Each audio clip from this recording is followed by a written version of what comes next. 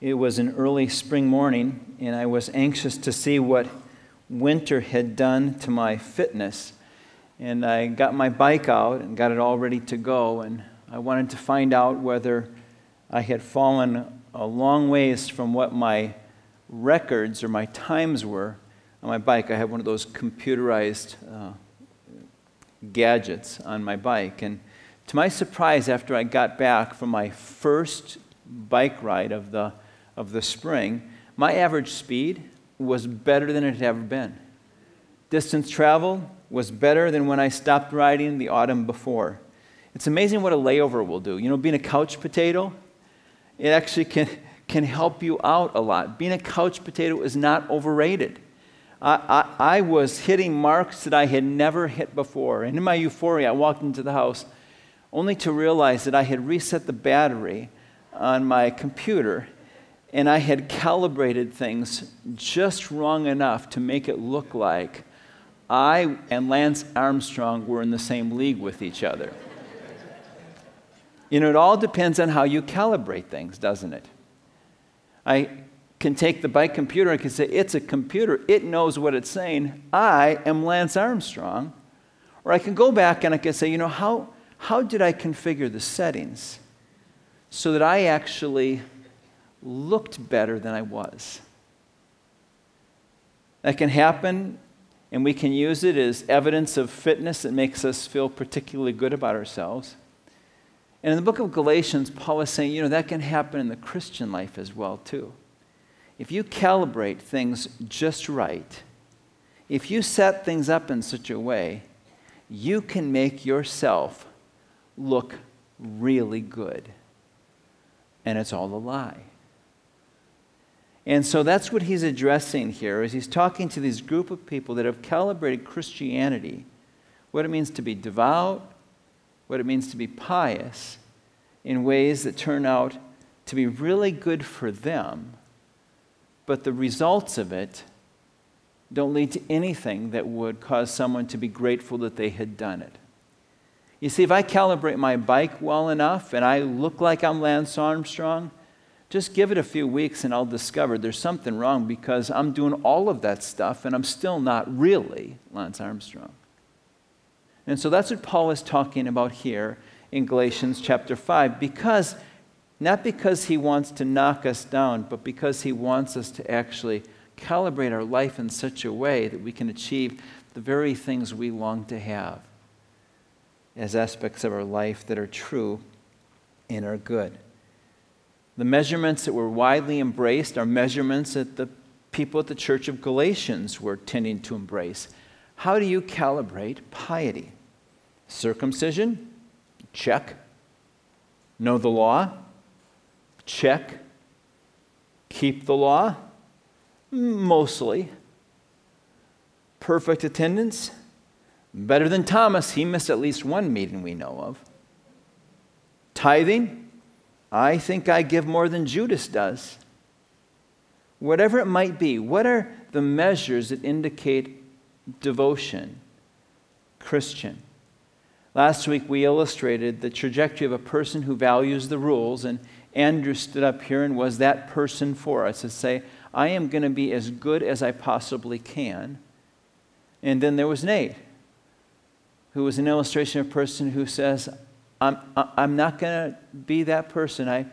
I'm going to actually be the person that lets the Spirit of the living God impact my life. And Paul wants to say to us that if you choose the second, your life will go in extraordinary directions, never even possible for the person that chooses the first. And so that's what we're talking about here, to be a person who decides to let the Spirit of the living God reside in their life. So practically speaking, what does that look like? And that's what Paul gets to in Galatians chapter 5. You'll notice that there are two lists here, actually, that we read. The first is found in verses 19 through 21. It's a list of acts of the sinful nature. If we were to put a title on it, we would put that title on verse 19, 20, and 21. The acts of the flesh, or the acts of the sinful nature. And then we see following that a second list, and it's in verses 22 and 23. And if we were to put a title on that, we would title it The Fruits of the Spirit. So we actually get to see what it looks like when a person invites the Spirit of the living God to reside in their life. Now, why does Paul mention the acts of the sinful nature first? I think it's because it's important for us to notice them, but it was important for Paul to actually declare them because people were wondering if they even mattered to Paul. You know, you choose Andrew and you reject this person who's just trying to comply with every bit of righteousness and rule keeping they possibly can. And Paul just throws that person out as a means of accomplishing what God wants in your life. And then you just choose this person who just simply says, I'm going to live by the Spirit and follow the Spirit. One would need to know whether Paul was actually serious about the aspirations of Andrew. Does the moral code, does living a righteous life even matter to you? And so Paul pulls out this list and he reiterates that morality matters, and particularly he pays attention to the things that matter for him and for everyone. Let's be clear on this, Paul is saying. What we all agree on is the same thing. There are certain things that ruin lives and destroy the people that we were created to be. It's true. There are things that will ruin a life. In verse 19 it says, the acts of the flesh are obvious. And he's essentially saying this, all of us already know what's evil. And they did. The people that Paul was speaking to, they knew of it. In fact, pagan philosophers of that day, they had all published lists of vices. It was a popular and well-known aspect of the culture. We all know what ruins a life. And here we see a representative sampling of some of those acts of the sinful nature. You can actually even see it. In verse 21, it goes on envy, drunkenness, orgies, and the like. This isn't a complete list, but it's just an acknowledgement of there are things, and here are some of them, a representative sampling that define what happens to a life when moral righteousness and virtue isn't aspired to. And so he lists the acts of the sinful nature. There are basically 4 categories here, and this isn't his major point, and it won't be ours either, but it's important for us to notice them. There are 4 categories here that we see in this batch of acts. The first is a person who makes a choice to please themselves. He's talking here, reference points to sexual behaviors outside of the covenant of marriage. Barclay said about the Greco-Roman world that the sexual life of the Greco-Roman world in the first century was a lawless chaos. There were all sorts of ways that people would express themselves and would choose to live out their sexuality. It was basically this sense, I get to decide what I do with my body. The sense of the overriding purpose of a person's body was to gain pleasure from the expression of it. And Paul says, we know that ruins a life. Just watch that one. There's a sense that if our standard is whatever appeals to you, whatever makes you happy, rather than whatever strengthens family and bonds and marriages and benefits society and actually leads to human flourishing, if you choose the first, it will ruin lives. If you choose the second, it actually builds a society and a family. Marriage is not permission for recreational activity. It's actually meant to be a tool for recreation, to be a restoration of the world as it was meant to be a place, environment in which kids can grow up and learn and observe and thrive.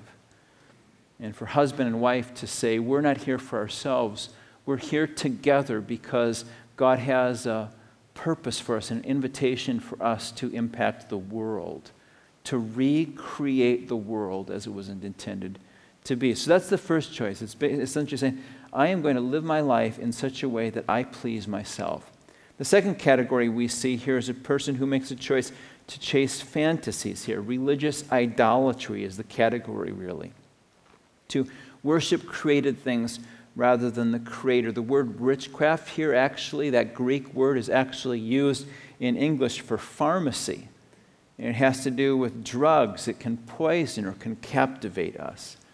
Tolkien describes this in The Lord of the Rings. It's Gollum's fixation with that ring, my precious, my precious. and he worships it. He worships a thing, and it captivates him, and it's idolatry for him, and it's hope. Something that he must have and dreams about maintaining. It's to chase fantasies. We want to possess things, to own them rather than to be owned by him. Anything less than devotion to Christ will disappoint. And so God pays attention to these fantasies that we pursue that will only lead to disappointment.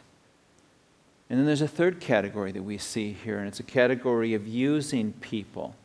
A whole category of social conflict, hatred and discord, envy, a predatory regard for others. What can I get from them? In verse 15 and verse 26, it talks about devouring others. I consume them for my own needs.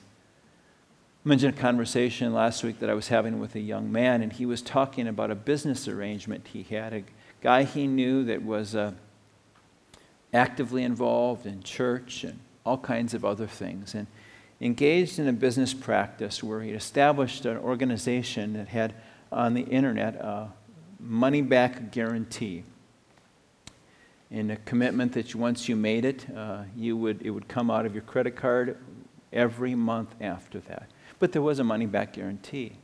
And about the business, my friend said, and then there's a call center. And in the call center, they're specifically trained to never give back money. That's how they're trained. And this was just creating all sorts of strife and dissonance for him because it just seemed so wrong. And Paul says, yeah, it is. It's because it is. That's an act of the sinful nature. I'm going to make promises to you, and then I'm going to make sure that our agreement only benefits me. You see, we can walk into these things, and Paul was acknowledging, I know it, we all know it. Those are acts of the sinful nature. And they come in all varieties, and they create social conflict. And then there's a fourth category that we see here, and it's an ignorance of reality, a choice to just be blind to what's true. It's about drunkenness and orgies. This reckless pursuit of self-gratification, of self-medication, really. I will do anything, I will consume anything that prevents me from having to deal with what's really true.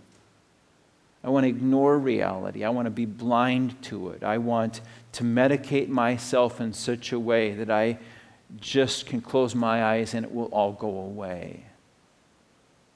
And Paul says that choice to not come face to face with the realities in your life, that's a choice of the sinful nature, and it will lead to ruin. So these are the categories that Paul is talking about here. These are acts of the sinful nature. And essentially you could retitle those verses, 4 ways to ruin your life. It ruins one's life, to live as you please, to chase fantasies, to use others, and to ignore reality. 4 ways to ruin your life. Now, here's the thing about this list. Everybody agrees that they're bad. We would all say that, wouldn't we? Who wants to ruin their life? And everyone that Paul was writing to, in the culture that he was talking to, everyone knew that these things were bad. But here was a difficulty. For the law-abiding community, they thought the solution was to be law-abiding. That's the way we handle it. So we say, gee, those are really bad things. And we act like they're bad. And we become a community that knows what ruins a life, and we say out loud, we're against those things. And so then we measure our success by external compliance, or whatever compliance we can manage, and expressions of the importance of not going down those pathways. But the problem with that external compliance is that oftentimes, and we know it, it's happened in our lives, it's happened in the lives of people around us, is it still doesn't manage to save the heart.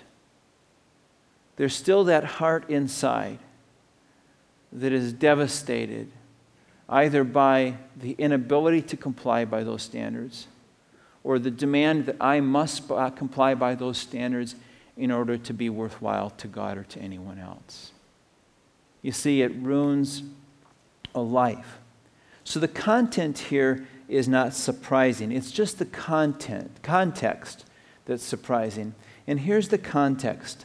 The context is Paul is offering a solution that the religious moralists would have never considered as possible. Don't see as a solution an ardent need and desire to repress your urges. Consider this. Consider all of these things in the context of a God who wants to gift you with the Holy Spirit. Consider that. In the midst of all of the things focused on ruining my life, I can actually invite into my life the Spirit of the living God. It is not repress your urges. It is receive the Holy Spirit. That's it. And the religious moralists say, that never entered my mind before. And Paul was saying to his Christian community, make sure he enters our life together and as individuals as well. There are 4 ways to ruin your life. There is one way to live your life the way it was designed to be. And that is to invite in the Spirit. To invite in the Spirit of the living God. Last week I used as a reference point someone, and I said to my friend, that person's not a Christian. I didn't necessarily mean that. I meant that those expressions, those things that were happening, those choices that were made, those aren't evidences of Christianity. That a person walks into a church with nice clothes on and listens to the right kind of music and says the right kind of stuff. No, the display of Christianity is the display of the nature of Christ.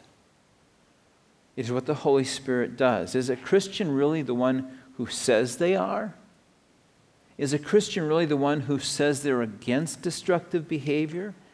Is a Christian really the one who doesn't want to ruin their life? Is a Christian really the one who has this continual battle, constant battle with the sinful nature? I mean, it doesn't seem to you to be just a cruel thing for God to come along and just kind of plant on you a list of obligations that you know and He knows you have no capacity to be able to manage or endure. Is that really what it is? That you've embraced a list of rules? Is that really it? And Paul says, that's not it. It's that you embrace the Spirit of the living God. Those who receive the Spirit experience a moral transformation by the directive power of the Holy Spirit. Those not transformed by the power of the Spirit are characterized by expressions of the sinful nature relentlessly and repeatedly. So what does occur when the Holy Spirit comes into a person's life? Paul says it's right there in verse 22 and 23. Our life bears fruit. Your life becomes a fruit-bearing life. It emerges from inside of you and spills out from you into your life and the lives of those around you. The fruit of the Spirit is, first of all, love. Now, in this list, all of the other moral qualities here listed are definitions of love, and they flow from love. Love is it. The fruit of the Spirit is love.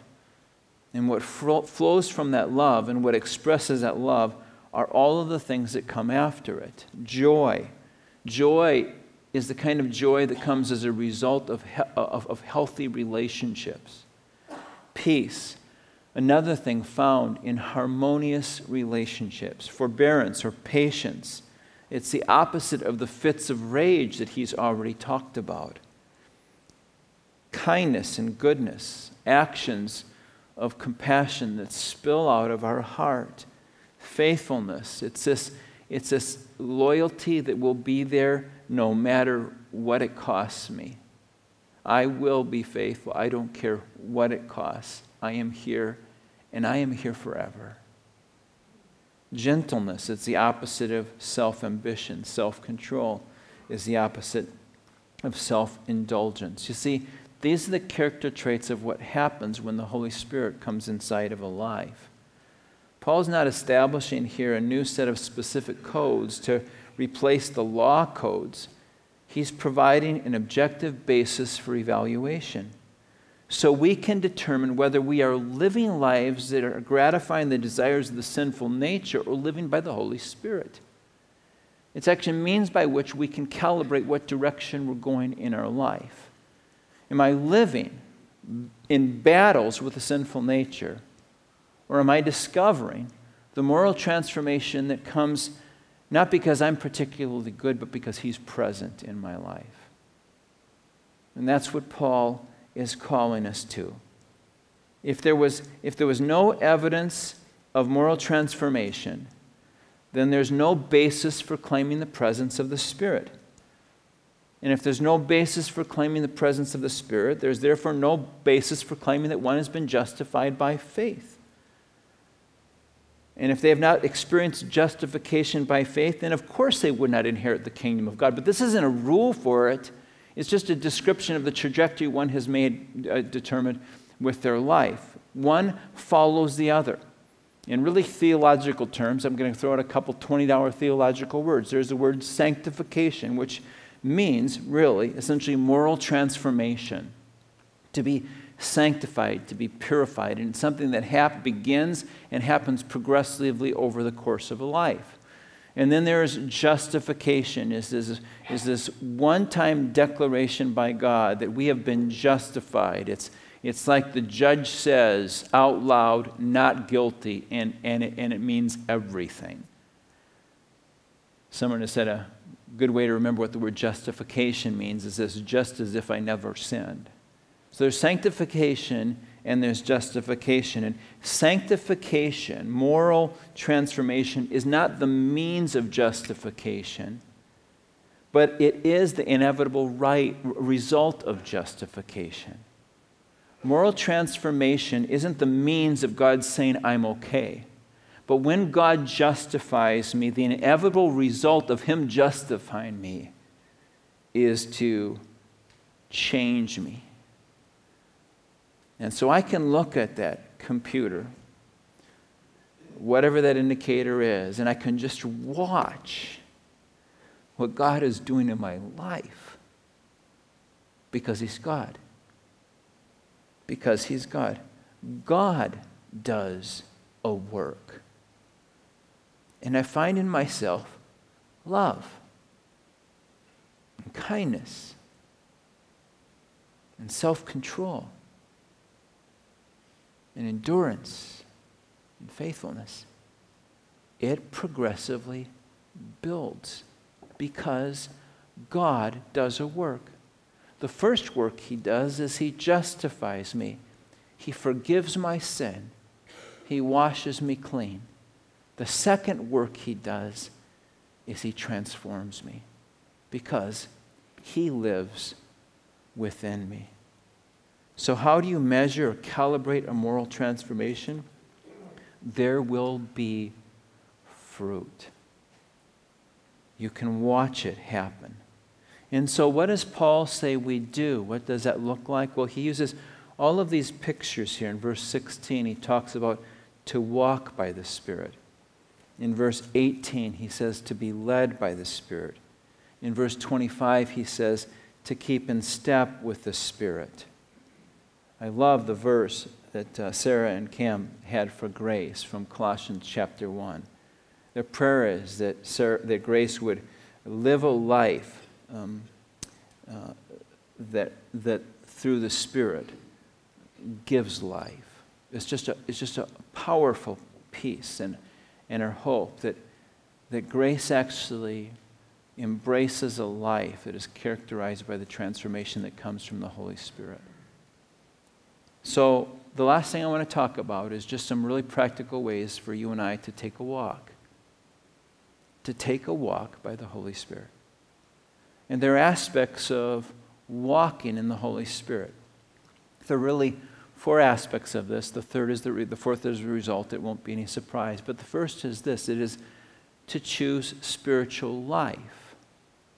To be given spiritual life. I come alive because the Spirit of the living God is in me.